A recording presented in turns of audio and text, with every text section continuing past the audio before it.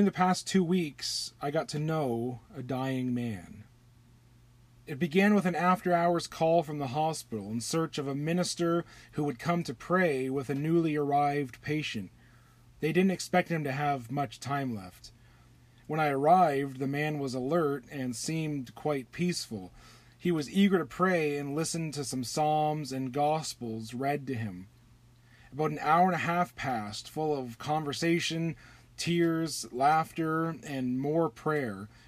I left my new friend and went home. The next time I saw him was a few days later when I returned to visit. He looked weaker, but he was still very peaceful. Days went by again, and each time I saw him, I wondered if it would be the last.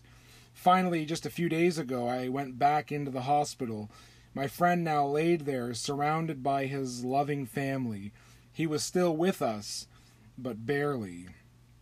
He was in his final moments, suspended between earth and heaven, and I thank God that he was now eagerly looking upward to a new and eternal dwelling with God. My friend in the hospital was blessed with relatively little pain in his final days. As horrible as death truly is, modern medicine blesses many people with some comfort in their dying journey. There was no such relief in the death of Jesus. With his crown of thorns pressed deeply into his head, Jesus was led away by Roman soldiers to receive the most horrific death known in the ancient world: crucifixion. Crucifixion, or the death on a cross, has been noted as the most painful and drawn-out form of death in Jesus' day. From this word we get our English term excruciating, a word that literally means from the cross. Death on a cross was designed and reserved especially for slaves and criminals for whom public disgrace was a fitting punishment. It was widely practiced. Jesus was one of many people to be crucified. Even on the day of his death, Jesus was not technically alone. He hung between two criminals on a hill just outside of Jerusalem. John 19 and 18 says, "There they crucified him, and with him 2 others, one on either side, with Jesus between them." I wonder, can you go there for a moment in your imagination?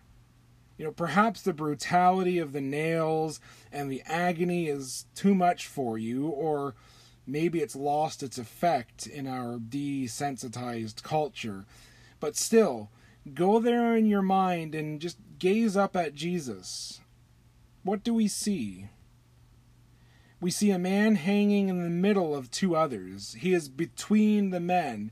He suffers in their midst.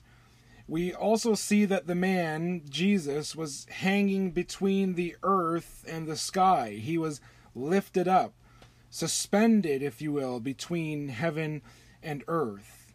And look at the people around the cross. Jesus hangs between the loving and agonizing gaze of his family and friends and the mocking and hateful gaze of religious leaders and soldiers. But in every way, Jesus hangs in the middle, the meeting place between humankind, between those who love him and those who reject him, and ultimately between heaven and earth. The cross is the center of it all. Jesus knows this even if others don't. He had talked about this days earlier when he said to his followers, "I, when I am lifted up from the earth, will draw all people to myself." John 12, verse 32. Hanging there, lifted up between heaven and earth, between lovers and haters, Jesus became the sole reconciling force between God and every human being who would ever live. He is in between all, setting his face upwards while gazing down with grace, reaching outwards to criminals dying on either side of him. Look at the cross today and see that on such a cross, Jesus was placed at the center of all creation.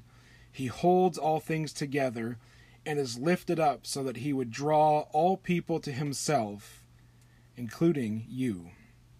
Let's pray.